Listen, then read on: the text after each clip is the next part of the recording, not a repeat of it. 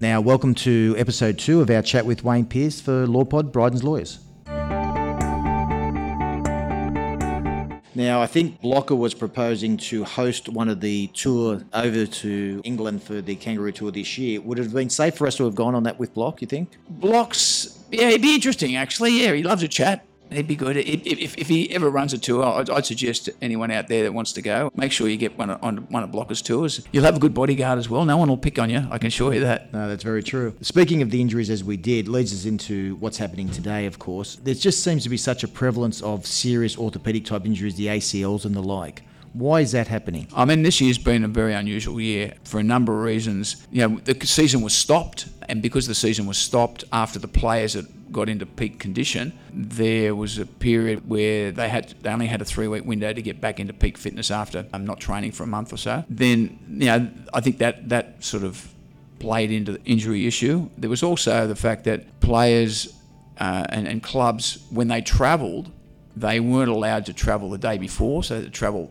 to a game, back home from a game, and which meant that injury treatment we're not able to detail the treatment on a plane, for example, that you would normally get if you didn't have to do that sort of travel. There was also, you know, the rules changes. The 6 again rule sped the game up, which has been great for the fans, but I think the players need probably a little bit more fitness in the speed of the game. There's just a whole lot of factors, I think, played into it, and that's something which is being reviewed by us at the NRL, what we can do to minimise the risk next year. Okay.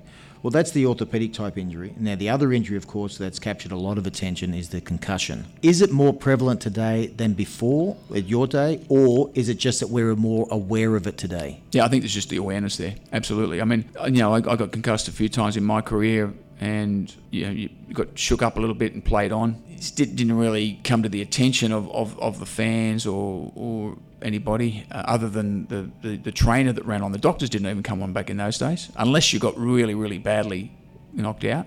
So yeah, I think it's more highlighted, and I think it's great the way that it is now being addressed, as in you've got to pass a particular test to get back. Well, firstly, you've got to come off the field.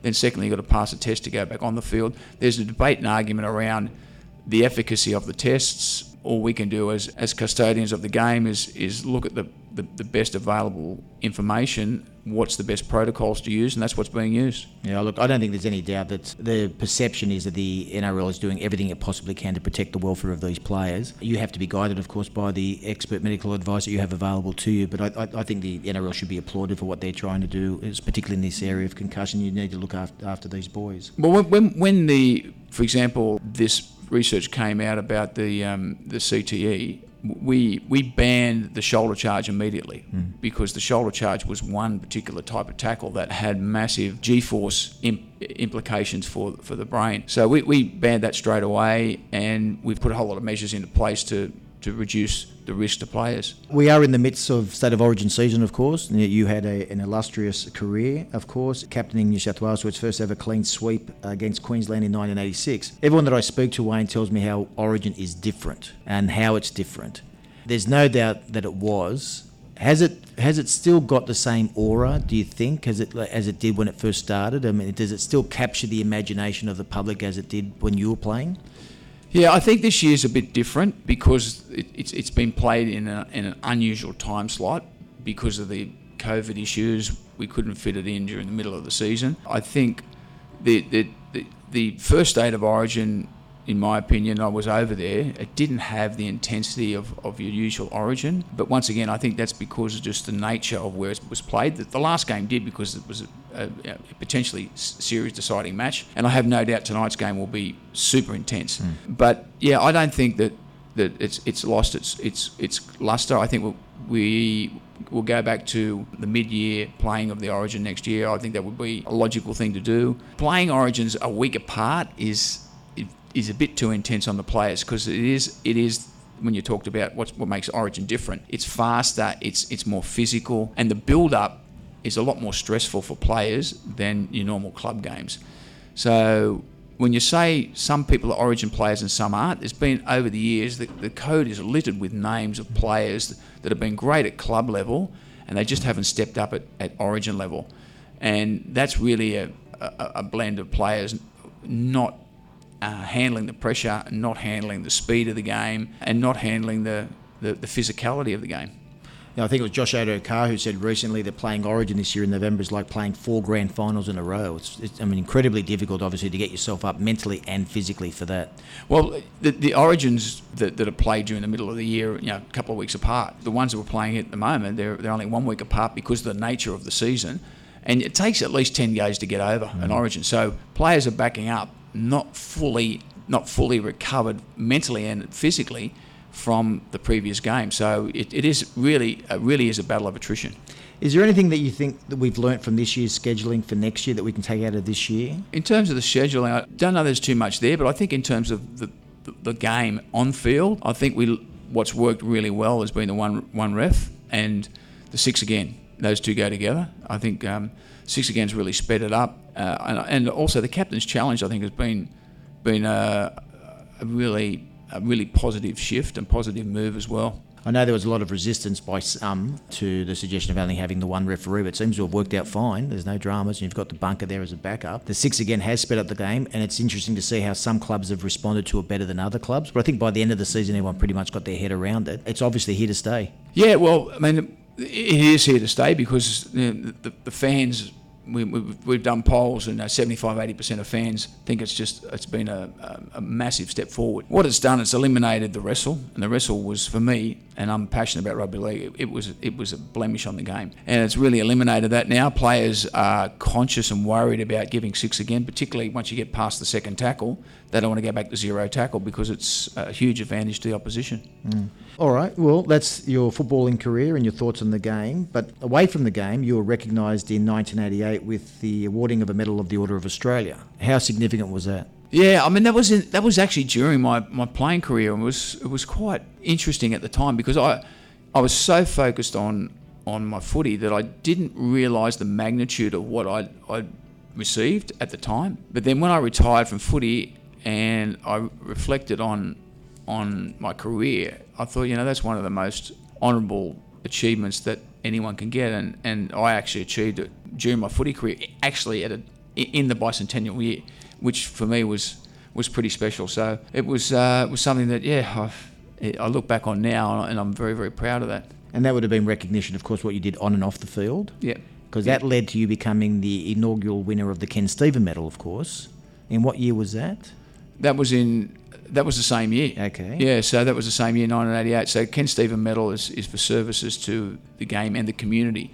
So it's basically what you do to help the community and help people outside of the game. So for me, I was doing a lot of work with students in schools that are disadvantaged, and that for me was very, very satisfying. And it's something that I take a lot of pride in that award as well. Well, let's talk about Wayne Pearce away from football. We know that when you retired, of course, that you ended up coaching, and you were the first coach of the West Tigers in 2000. But you've done a lot off the field, of course. You continue with your education, psychology and education degrees and the like. Tell us about that. What prompted that? What drove that? Why the interest in those areas? And what have you done with those qualifications? When my father died, I had a mentor who inspired me. In fact, I wanted to be a telecom technician. That was what I wanted to do when before my dad died. So for me, that was the dream. That was the dream job. Was that PMG? Yeah, it was actually. PMG? PMG. Yeah. So, but nowadays that's Telstra, and it was fixing up phone lines and all that sort of stuff. But that was what I wanted to do. And then when my dad died, my mentor sort of spent a bit of time with me and got me thinking beyond what that was. And then one of the things he got my head around was going to university, because he reminded me that Gough Whitlam had come in just a couple of years before and made it free for anyone to go to university, which meant that in a pretty poor household where I grew up in, that I didn't have to worry about paying for university. And no one in my extended family had really gone to uni. So having thought about going to uni, it was about what should I do. So anyhow, I looked at doing something that would help me, because I wanted to be, at that particular point, I was having my mind set on wanting to be a rugby league player and playing for the Balmain Tigers. So I wanted to do something that would assist in that space. So I did a science degree at New South Wales Uni, and I did a diploma of education. The science degree, I did undergrad psych, I did a bit of biochemistry as well. And for me, it was really helpful to get my head around the science of preparation. that's what started my appetite for trialing a whole lot of things that no one had done. So, for example, I then started looking at diet. I started looking at the psychology of mindset and preparation. I started also looking at doing weights, because back then there was a bit of a belief in rugby league that if you did heavy weights it would slow you down. But I was looking at the best sprinters in the world, and they were massively solid and doing lots of weights. I'm thinking, this doesn't make sense. So the university studies supported me and gave me more confidence to try a whole lot of things that other people weren't trying. Okay. And so that's led on now that you've got your own business? Yeah. Tell us about that. Yeah, so 20 years ago I finished coaching at the West Tigers, and I moved into a space where I took the lessons that I'd learned over the years at the West Tigers and Balmain Tigers as a player and a coach, pretty much around teamwork and peak performance. So for me, there was gaps in business, in particular around teamwork. Most businesses don't do teamwork very, very well. They understand it's important, but they don't know or don't have a framework for that. So what I've done over the years is refined and developed a set of tools and techniques that can help businesses become their best by addressing the core principles and fundamentals of teamwork. And it's not going down and playing a lawn bowls day or doing a ropes course together. That builds a bit of spirit, but it's not going to improve your teamwork sustainably. So yes, I've been working in that space for 20 years, consulting with a whole range of businesses, including your business, Lee, over the years. I was going to say, Wayne, I can look back favourably on that weekend seminar that we did, and we're probably overdue to do another one given the turnover in staff since that time. So it's something we should talk about. Yeah. No, so it's I love what I do. It's fantastic. I also do a lot of work with the education system now as well, running programs in professional learning for teachers across the system. And life's good. You were doing something in the prisons, weren't you, at one time? Yeah, I still do a bit of work with the corrective services and juvenile justice. What I like about my job and my role is that it's very diverse, and I still have an active role on the Australian Rugby League Commission as well, which that was something that I've been doing now for 8 years, and I headed up the Project Apollo program this year. Okay. All right. Well, the final subject matter, of course, will be our beloved West Tigers. Now, it's no mystery to anyone that we haven't enjoyed semi-final success or any success now for quite some time, since 2011. I think we can all readily identify the reasons for same. But what is the essence of a successful rugby league club? I mean, what do we need to do, you think, to get us back on track? I mean, we've got an NRL Premiership winning coach now, Maguire. We've got a roster that's being refined all the time and I think improving. But it does take a little bit of time, doesn't it, to transition? Yeah, it does. I think what we've got now is we've got the framework for success. I mean, we've got you as chair, we've got Maguire as coach, we've got Justin as a great CEO, and we've got people in positions of power that they're going to take us forward. The board is supportive of the management team. What we've got, in my opinion, what we've got to do is we've got to shore up strategically the pipeline of players coming through. If you don't have a pipeline of players coming through, as a club, you're going to have patchy success. The clubs that have ongoing success have strong pipelines of players coming through. And I look to like the Melbourne Storm. You know, they don't have a lot of locals down there, but they have got great recruitment and pathway programs that extend, like for example, throughout Queensland. And you look at Penrith this year in the grand final again. So Penrith have got a great junior league and they've got a whole lot of young guys coming through. We at the West Tigers have got 2 outstanding junior leagues with a whole lot of talent, but what we're doing is we're losing that talent to other clubs and not identifying the right talent. So for me, it's great to have it right at the top level, but if you don't have the players coming through, then you're going to miss the boat and you're going to pay the price. So, I think it's really important that with these young guys that we've got coming through, that we make sure we continue to develop them, but also make sure that we retain the right players, because then you're going to have a sustainable club long term. And it's not as though we don't have a big catchment area. We have got a big catchment area, but the players are escaping that net and going to other clubs, which shouldn't be the case if we're doing it right. No, I agree with you, Wayne. One of the areas that we've identified where we need to pay more attention is the junior pathways programs. I mean, just our catchment area extends from Leichhardt via Lidcombe into Liverpool and Campbelltown and Camden beyond. But not only that, we're also now identifying that we need to do a lot more work in the Indigenous space, and we're doing that, and we're developing relationships with a lot of Indigenous communities and the likes. But you're right, the pathways, I mean, they are the future of that club, and they really need to the other one, Lee, too, is I think there's a huge opportunity, not just for the West Tigers, but for rugby league, to catch the immigrants that are coming to the country. You know, there's been hundreds and hundreds of thousands of immigrants over the last 10 years coming into Sydney. And are we really capturing them in the game that we love, the game that they could embrace to be part of the Australian culture? And a lot of those people come into this area, into the West Tigers Junior League, particularly the West Junior League area out this way. Well, agreed. George Paponis, of course, Greek, the Georgalas, then the Robbie Farahs, El Masris and the like, who really broke into that ground. But, for example, let me ask you this rhetorically: why are there no Asian players? Well, Indians. You know, there's huge contingent out here. That's right. Yeah. So that's something that head office at the NRL we're doing a lot of work on how we get better get our participation programs catching those type of people. Well, I've got no doubt that if the NRL focuses on these areas, it will be incredibly successful, just as you have focused on the women's game, and look how successful that's been.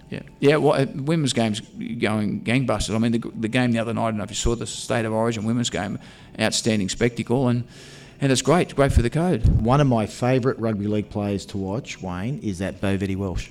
Male or female, she is just incredible. The vision that girl has, and the talent and the skill set. Very few players that I will just turn on the TV just to watch the individuals, but she's one of them. Yeah, and seems to have time as well, and that's the mark of a good player. So, there's some really good talent out there. Absolutely. Look, Wayne, for me, this has been incredibly enjoyable. Thank you very much for the opportunity of sitting down and having a chat with you.